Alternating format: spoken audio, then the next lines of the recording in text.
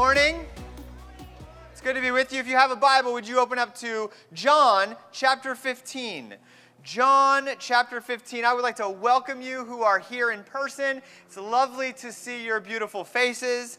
We are just so blessed to be able to gather outdoors, to be able to sing and worship together. My name is Trevor. Again, welcome. If you're joining us online, welcome. It's good to have you joining us online. It is our hope, our desire that by gathering together, we would encounter God. That's my hope for you this morning, that you would meet God. God, I believe, has you here this morning for a reason. And it is our desire, again, not that you would just hear a sermon or that you would sing some songs or pray some prayers. It is our hope that you would encounter God and be transformed by Him. It is our vision as a city to see all of Los Angeles, every single person, have their life changed by the power of the gospel, because we believe that Jesus is our only real hope, and we seek to make Him famous in a city where everyone else is trying to get famous. And so it's good to be with you this morning. We're going to jump into John chapter 15 together. We're going to jump first. We're going to pick up in verse 18. That's where we're going to begin our time together. I will say that last week it was a joy to be able to open up John 15 verses 1 through 17 with you. A very famous text about abiding in Christ and that He is the vine and that we are branches, and if we abide in Him we will bear much fruit. Some of you stopped me after the service and said this is one of my favorite passages, and it was a joy to be able to spend a time in that passage, to be able to preach that passage and to be in that together as a church. This passage this morning is far more difficult. Almost nobody has ever come to me and said this passage is their favorite passage, and you'll see why in a second. Nevertheless, as a church, we seek to take the whole Bible seriously. We seek to take every word of Jesus seriously. And the words He has for us today, I do hope will challenge us and encourage us and prepare us for what God has for us in the world. We are walking verse by verse through the Gospel of John. We are doing that as we march closer and closer to Easter. We find ourselves right now in the Lenten season. And as Lent is a season where we are practicing self-examination, where we are entering into a season of fasting and of prayer, longing to be closer to God, longing to identify with Him in His suffering. And at the same time, when we gather together on Sundays, we break from our fast, we rejoice, and we celebrate. Every Sunday leading up to Easter is kind of like a miniature Easter. For on Sundays, we celebrate that Christ is on the throne, that He did die, He did rise again, and that He is truly the Lord of all. Well, this morning, we are going to dive in, like I said, into John chapter 15. Let me start and set the stage by saying something that I think we all know is true. And that is this: expectations are powerful things. Expectations are powerful things. If you go on a vacation and you expect it's going to be the best vacation you've ever had, then anytime something goes wrong, you will be disappointed. If you go into a scenario believing it's going to be an awful experience and it's better than you thought, you'll walk out feeling a little bit more chipper about things. When you get married, if what you believe stands on the other side of the wedding ceremony is only that things will get better, you are likely to be disappointed. Marriage is filled with moments of both better and worse, difficulty, heartache, beauty, and joy. Expectations are powerful. Stephen Hawking was an astrophysicist. He worked at Cambridge University. He was at one time perhaps the most intelligent man on earth. He had an advanced degree in general theory, and he had pushed the theory of relativity farther than anybody had done since Albert Einstein. Stephen Hawking also had, as some of you know, Lou Gehrig's disease, ALS syndrome. Eventually, his body deteriorated and he died just a few years ago. He spent most of his life in a wheelchair. He couldn't do more than sit and think. He lost the ability to speak, and he communicated by means of a computer that operated from the smallest movements of his fingertips for most of his life. Stephen Hawking was too weak to write, too weak to feed himself, could not comb his hair, could not fix his glasses. All of those things needed to be done for him. Yet he was not an invalid. In fact, his personality shone through the messy details of his existence. Stephen Hawking said that before he got ill, before he was diagnosed with Lou Gehrig's, he had almost no interest in living life. He called his life a pointless existence, resulting from sheer boredom. He drank too much. He didn't work very much at all. Then when he learned that he had ALS, he was also told that he was not expected to live more than 2 years. The ultimate effect of his diagnosis, beyond its shock and grief, was positive. In fact, Stephen Hawking claimed to have been happier after he was diagnosed with Lou Gehrig's than before. How is that possible? He said this, quote, "When one's expectations are reduced to zero, one really appreciates everything that one does have." Maybe stated another way, contentment in life is determined in part by what a person anticipates from it. To a man like Stephen Hawking, who thought that he would soon die quickly, everything took on new meaning. A sunrise, or a walk in the park, or the laughter of children. Suddenly, every small pleasure became precious. By contrast, those who live their lives believing that life owes them free and easy existence, they are often discontent with the world's finest gifts. Expectations are powerful.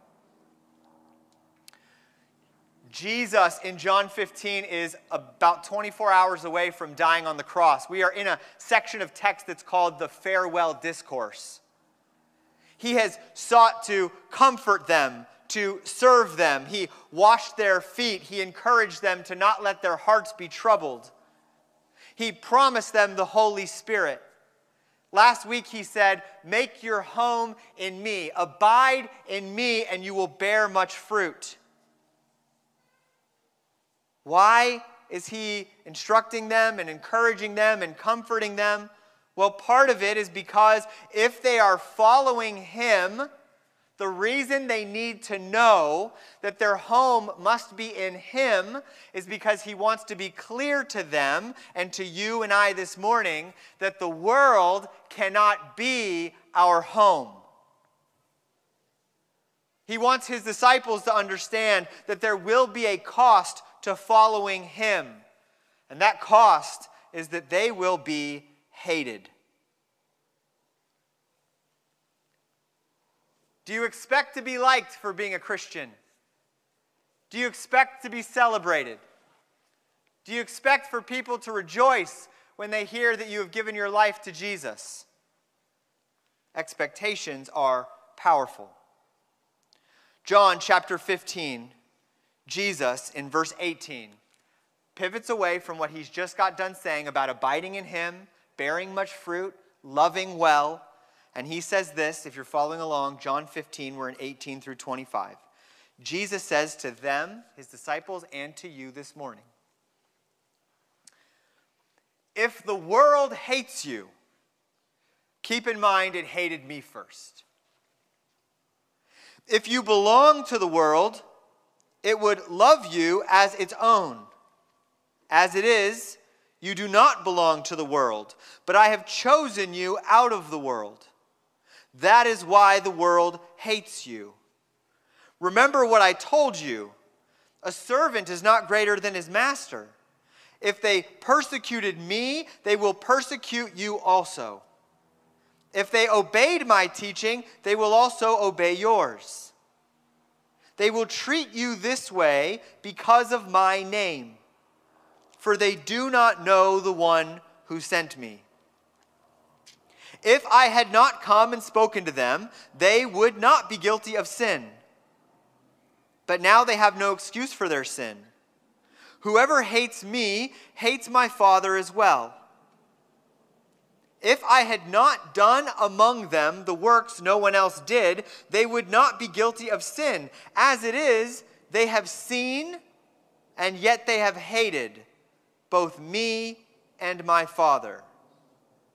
But this is to fulfill what is written in their law. They hated me without reason. This is the word of the Lord. Thanks be to God. Jesus is preparing his disciples, and he wants them to understand that part of following him will mean that they will experience some of the things that he experienced. I mean, that makes sense, right? What Jesus did, what he experienced, how he lived. If we're going to follow after him, our experience ought to be somewhat connected. Some of the challenges he faced, we too will face. He is preparing to leave them, and he says in verse 18 that they will be hated. Now here it says the word if, but if you read the whole text, you understand it. Jesus doesn't really mean if. He wants them to understand it's not a matter of if, it's a matter of when. He is preparing his disciples to be hated. And he reminds them that he was hated. He was hated first.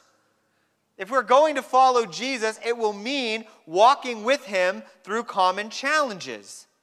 If you are a follower of Jesus, you should expect that your experience will be connected to his. And that means being hated. Being hated is part of being Christian. Now, some of you, when you heard about Christian faith, you heard about the beauty, you heard about the blessings, you heard about forgiveness, you heard about the cleansing, you heard about the purpose, you heard about the goodness, you heard about all of those things. Salvation and eternity. But it's not all easy and fun. The honest truth is that Christianity is an alternative lifestyle, especially where we live today. And Jesus says, you'll be hated by the world. Now, to be clear, we recognize when we're in a text like this, that there are Christians who experience kinds of persecution throughout the world that are far more severe than what we experience. But let us not minimize that those sneers, that snickering, that teasing, that laughing, that name-calling that we sometimes experience, let's not pretend like that's not a kind of persecution. Jesus says, if you're going to be a Christian, expect to be hated by the world. Now, what does he mean by world? Because we do have to be careful here. Jesus doesn't mean all of the physical reality. He doesn't mean that literally everything physical in the world is going to be hating you. If you think like that too quickly, you can find yourself in the error of Gnosticism, believing that all material and physical things are bad and only the spiritual is good. Well, that's not true. So what does he mean by world? Well, he doesn't mean all non-Christians. He doesn't mean every non-Christian in the Christian's life hates the Christian. He certainly doesn't mean that. Because that too quickly could lead to a kind of desire to see everyone as an enemy, everyone to be either avoided or conquered. He also doesn't mean all of secular culture. The world isn't a giant, evil, satanic plot against you. When I was younger, I remember a video where there was a video, maybe you've seen a video of a woman arguing that Mountain Dew is the work of the devil. To drink a Mountain Dew is to be a co-conspirator with the devil. Or sorry, not a Mountain Dew. Sorry, a Monster Energy drink. That's what it was. A Monster Energy drink. And so sometimes people get so scared of the culture, believing that everything in the culture essentially is the work of the devil, that then they isolate from the culture. Well, that's not what Jesus means here. If you're taking notes, throughout the Gospel of John, when John writes about the world, he means the system that stands opposed to God. He means the created moral order that is in active rebellion against God. And don't get me wrong, there is a sense where all physical reality has been touched by this, where unbelievers in secular culture has been tainted by this. I do not believe we find any truly neutral spaces. But I say that so that you understand that part of being a Christian is not to stand in opposition to all things physical, or in opposition to all non-Christians, or in opposition to all culture, but instead our responsibility is to love and to serve with Christ-like conviction and Christ-like love to those who God has placed around us. It is the very fruit that Jesus talked about last week. Last week, you remember, he talked on love. Love last week, hate this week. And he talked about love as the peak picture of love is laying one's life down for their friends. He wants the disciples to know how loved they are.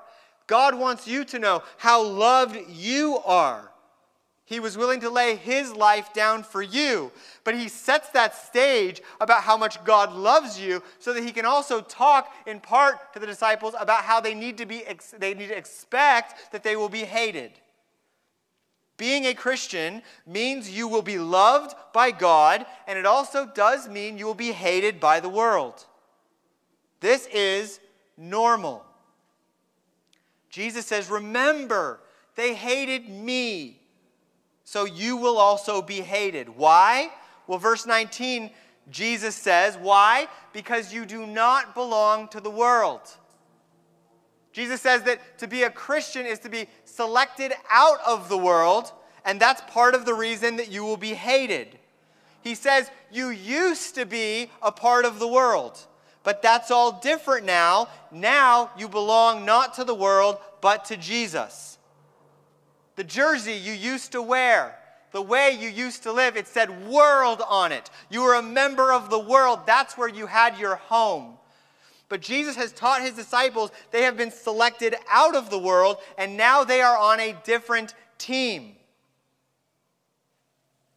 And that's not always going to be easy. That's not always going to be celebrated. Jesus says you have been, if you are a Christian, you've been chosen by God. You have been rescued. You have been saved. And if you take that to heart, the world will treat you like a traitor. Because the world will say, you are a random accident.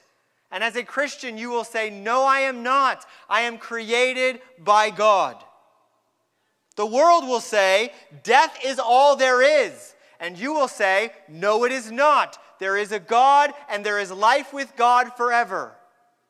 The world will say, right and wrong is up to you. And you will say, no, that God's morality is where the true joy and freedom are really found. The world will say, hey, create your own meaning. And you will say, no, real purpose is found in God. The only way to avoid being hated as a Christian is to be silent. But to be silent is to be unfaithful. Jesus does not allow us to go along to get along. Love for God and for our neighbors compels us to speak when appropriate. And our speaking ought to reveal that we see the world differently. A half-Christian world and a half-Christian church get along mighty fine. But an anti-Christian world and a truly Christian church are going to be in conflict. We think about our brothers and sisters in China who are persecuted, in India who are persecuted, in much of South America and Africa who are persecuted, in the Middle East who are persecuted. Thomas à Kempis, in his work, Imitation of Christ, says that we must be prepared for conflict. If we are not prepared to be hated, we have failed to be prepared. Jesus says, you don't belong to the world anymore, and nobody likes a traitor. The world and the way of the world is no longer your home. You can't belong to the world and and Jesus at the same time. And so to be a Christian is to recognize that even wherever you find yourself in the world, you always feel this sense that it's not really your home because your home is in Christ. We talked about this last week. But it will only anger the world if you do not submit to it. It will only anger the world if you say, I don't belong to that way of thinking anymore. It is unavoidable. Some of us think we can avoid this. When I was in high school, I thought I could avoid this. When I was in high school, I remember having a list written down in my journal of all of the people who I knew didn't like me. And I had a mission. I was going to graduate high school as a senior, and I was going to win everybody over. I had this sense in me that I could do it too, right? I had this sense that I can get everyone to like me. That's a doable task. I mean, Jesus couldn't do it, but I can. I mean, I could be kinder, pick my spots better, maybe be more loving. Maybe I can make Jesus more palatable. We try to do these things thinking if we just love enough, if we're just kind enough, then maybe we will be well liked by all. Well, Jesus makes that really clear that it's not the case. Right? He says directly in verse 20, he reminds them that no servant is greater than their master. Do not assume you can do a better job of avoiding being hated than Jesus if you also seek to be faithful to God. You cannot be more articulate. You cannot be more faithful. He is the greatest. Jesus is love incarnate. He offers forgiveness to all of his enemies. He only has mercy for those who want it. He forgives all sin. He dies for those who crucify him. You aren't better than him. But some of us go, hey, Jesus, watch me. Watch me as I win people over. It's nonsense. Some of you need to stop living in such a way that your chief goal is to not be disliked. To do that is only to become a servant or slave to those who have opinions over you that are negative. They rejected Jesus. If you follow him, you will be rejected as well. But there is hope. Jesus says to his disciples that those who receive Jesus' words will also receive their words. They won't be hated by everyone. There will be those who do accept them, who hear Jesus' words, agree with them, seek to hold them, seek to put them into practice. Seek to gather together in worship on Sundays. That's part of what we do. Like, we are weird people, right? You know this a little bit. I think I talk about this every couple of years. I mention this, and I was just recently reminded of it because I was in Austin, Texas just a couple of weeks ago, and Austin has this phrase, right? Keep Austin weird.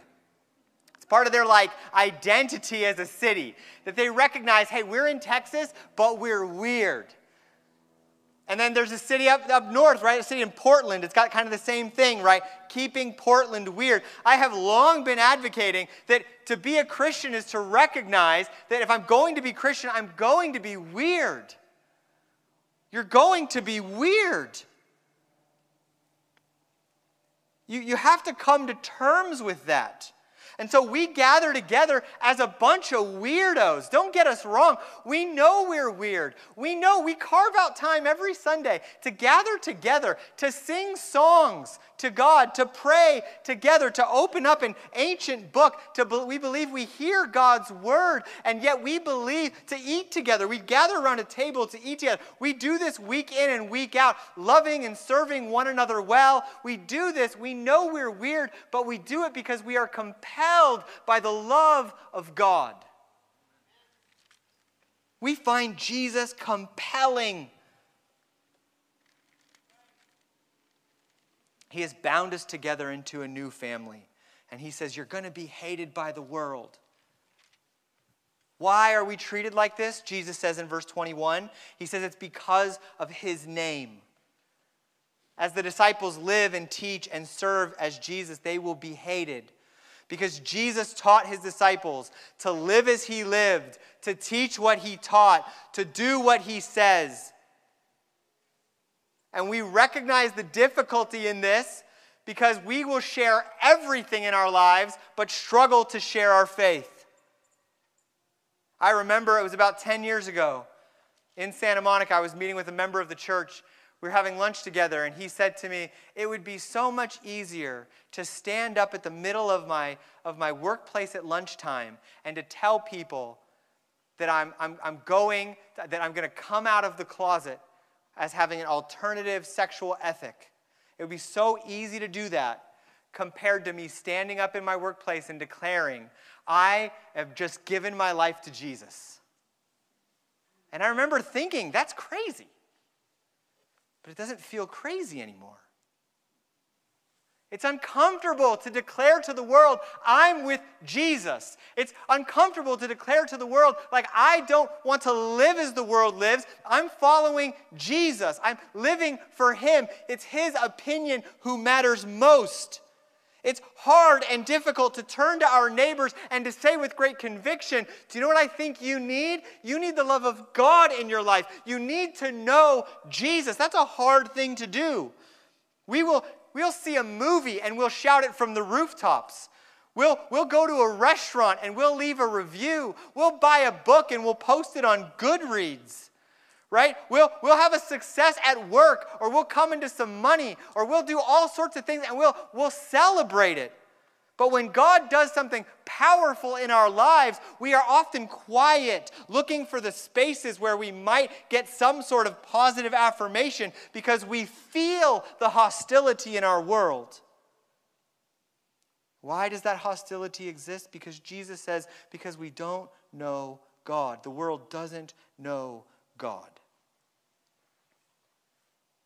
And Jesus says that his arrival in verses 22 through 23 only served to expose the world's sin.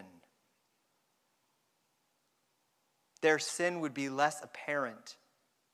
Sometimes I think about how if Jesus didn't show up, we would all look around and go, hey, we're doing a pretty good job at being human.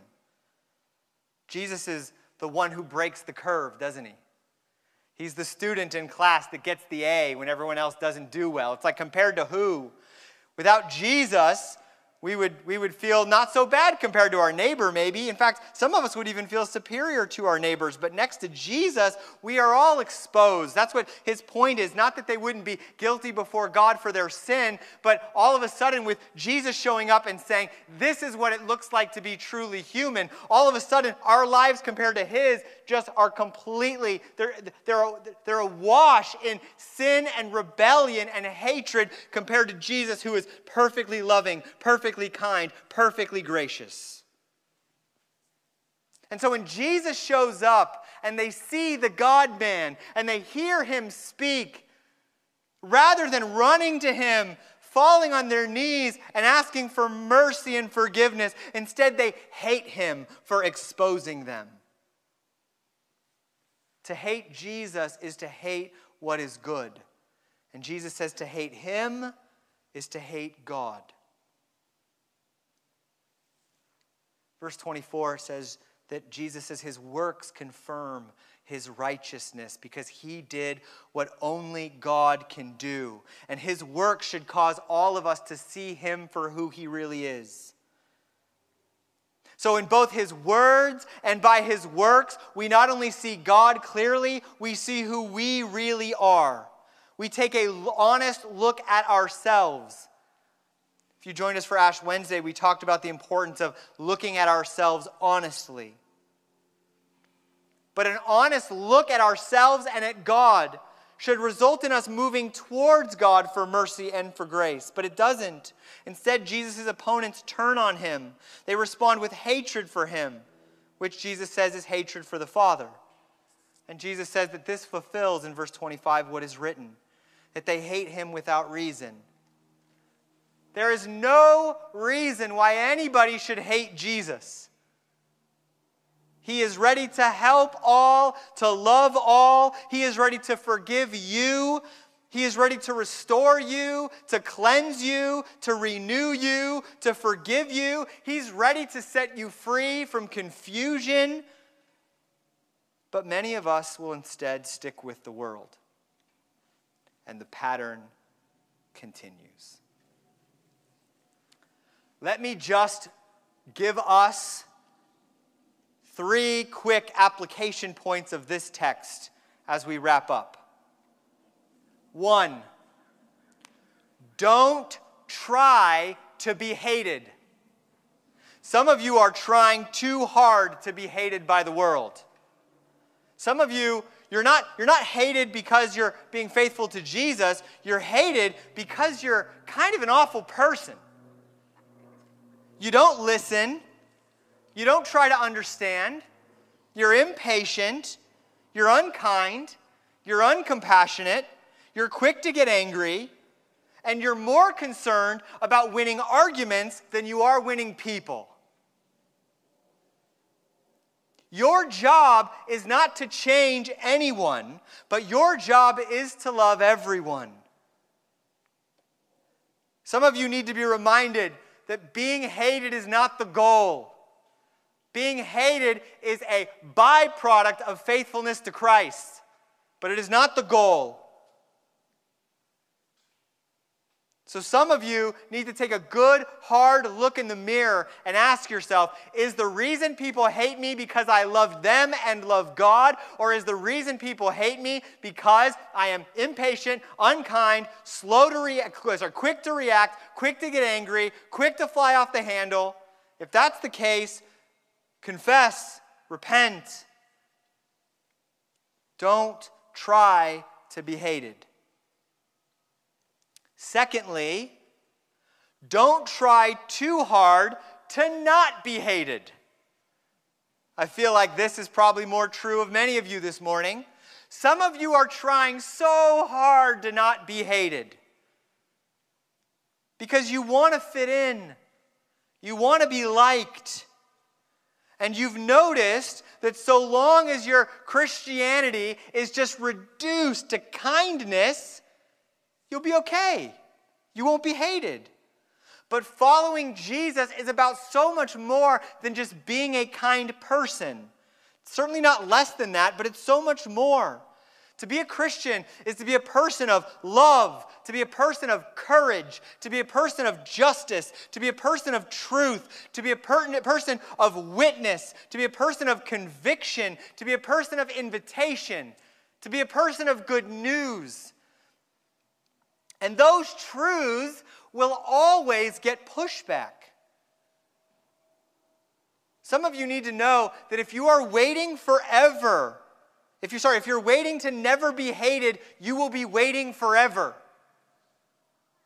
Galatians 1:10, Paul says, "Do I seek to please God or do I seek to please man? If I seek to please man, it will be impossible for me to please God." The early church was hated. In the book of Acts, when the early church was persecuted, they get back together to pray, and what you'd think that they would pray is, God, help us to not be hated. But instead what they pray is, God, give us greater courage and greater boldness. Do you want to be accepted by the world? Or do you want faithfulness to Jesus? Do you want the approval of the world? Really? Is that what you want? You want the world to say, great job? Or do you want God to say, well done, my good and faithful servants? Some of you, you're trying too hard to not be hated. Third, and finally, love them anyway. You see, when the world experiences opposition, what do? They cancel you. What does the world experience when they have opposition to them, right, what do? They name call, they marginalize, they mistreat, they punish, they threaten. That's what they do. What do we do as Christians when we are mistreated? We love them anyway. Hear me. Maybe the greatest opportunity for evangelism in your life is how you respond when people do not like you. The early church got this. One of my favorite records from the early church, and I quote it often. It's from the Epistle of Methodius to Diognetus. It's worth reading, especially chapter 5. For those of you taking notes, the Epistle of Methodius to Diognetus. It's a short letter to Diognetus from this guy Methodius. Diognetus is a ruler, and Methodius is trying to help him understand the Christians. He asked the question, Methodius, help me understand, who are these Christian people? And here's what Methodius writes about Christians. This is like 200 years after Jesus. This is the reputation of the church. Methodius, who's not a Christian, says, the Christians, quote, they love all men and are persecuted by all. They are dishonored, yet they are vindicated. We speak evil about them, and yet they are glorified. They are reviled, and yet when they're reviled, they bless. When we insult them, they repay insult with honor. They do good, and yet we punish them. When punished, the Christians, you know how they're different? When Christians are punished, they rejoice as if they are quickened into life. They are assailed by the Jews as foreigners and are persecuted by the Greeks. Yet those who hate them are unable to assign any reason for their hatred. That's how the early Christians were known, because they took seriously that when we are mistreated, we are to love them anyway. When you were against Jesus, what did he do? He loved you anyway.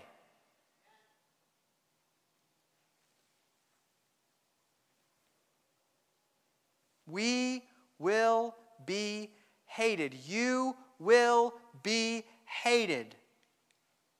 And when you are, the command of God to you is to love them anyway. Let me ask you a question this morning. Who in your life doesn't like you? Who in your life do you think might hate you? Who in your life do you suspect that if they really knew that you were a Christian and what you really thought, that they would not like you? And then, this is my follow-up question. How can you seek to love and bless them this week? That's your homework. To love and to bless someone who you know doesn't like you. The early Christians knew the love of God. They knew that God was crucified for them. They knew it was their sin that caused it. On the cross, Jesus said, Father, forgive them, for they know not what they do. Stephen, the first Christian martyr in the book of Acts, when he is being stoned, he prays the same prayer. Because to be a Christian is to love in the face of hate. It is not an option, it is a command. And I believe that it is the most important thing we can do to testify to the beauty of who God is. But let me close by saying this. You will never be able to be disliked or hated until your identity is found in God and not the world. You'll never be able to deal with being mistreated until you care more about what God thinks of you than your neighbor. You'll never be able to endure persecution until you see that you were once against Jesus and his response to you was love and sacrifice, invitation and blessing. But if you get that, it will change everything for you. Some of you need to focus on not being hated. Some of you need to focus on not trying so hard to not be hated. Some of you this morning You need to love some people who you've been tempted to respond with hatred towards. And every single one of you this morning needs to take another look at the goodness and love of God. You need to see that God's love for you is the kind of laying his life down for his friends kind of love. Because when you get that you're loved by like that, when you get that God's love is given to you and won't be taken away, when you have security in the love of God alone, it is then that you can truly love your neighbor, especially when you are mistreated.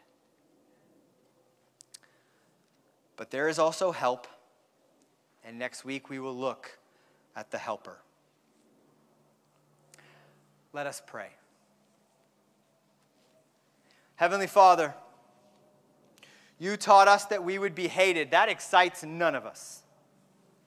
None of us are here this morning wanting to be disliked by our neighbors, wanting to be hated, wanting to be persecuted, wanting to be mistreated, wanting to be spoken ill of, wanting to be called all kinds of names. None of us want that. And we recognize, Lord, that we don't have it nearly as bad as some of our brothers and sisters all over the world. So one of the things we do, Father, before you right now is we just lift up persecuted Christians all over the world.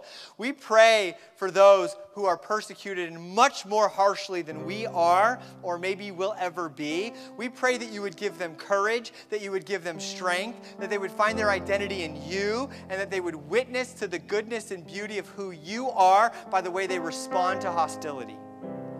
Lord, I pray that we would learn from our persecuted brothers and sisters across the world, that we would be prepared, that we would expect to be mistreated, that we would not expect this life to be easy, but we would recognize that following you comes at the cost, sometimes of our reputation, sometimes financially, sometimes in our relationships. We are going to be hated.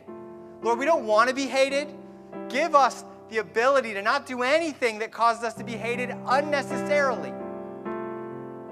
But Lord, help us to be faithful to you. And when we are hated, help us to love anyway. Lord, I pray that one of the things that people would say about our church, about brothers and sisters here this morning, is that we are the kinds of people who, when we are hated, we bless. When we are mistreated, we honor. When we are spoken ill of, we respond with love. That we would be the kind of people who would love them anyway. And by doing so, Lord, not only would they come to know you, but we would rejoice. We would rejoice in the ways that those moments testify to your loving kindness towards us. Lord, help us bring to mind this morning people in our lives who don't like us. Help us to love them. Give us clear, practical steps that we can bless them. We thank you that you do not give us false expectations of what it looks like to live the Christian life, but you walk with us. You do not abandon us. You do not forsake us. Help us to love you well, Lord. It's in your name we pray. Amen.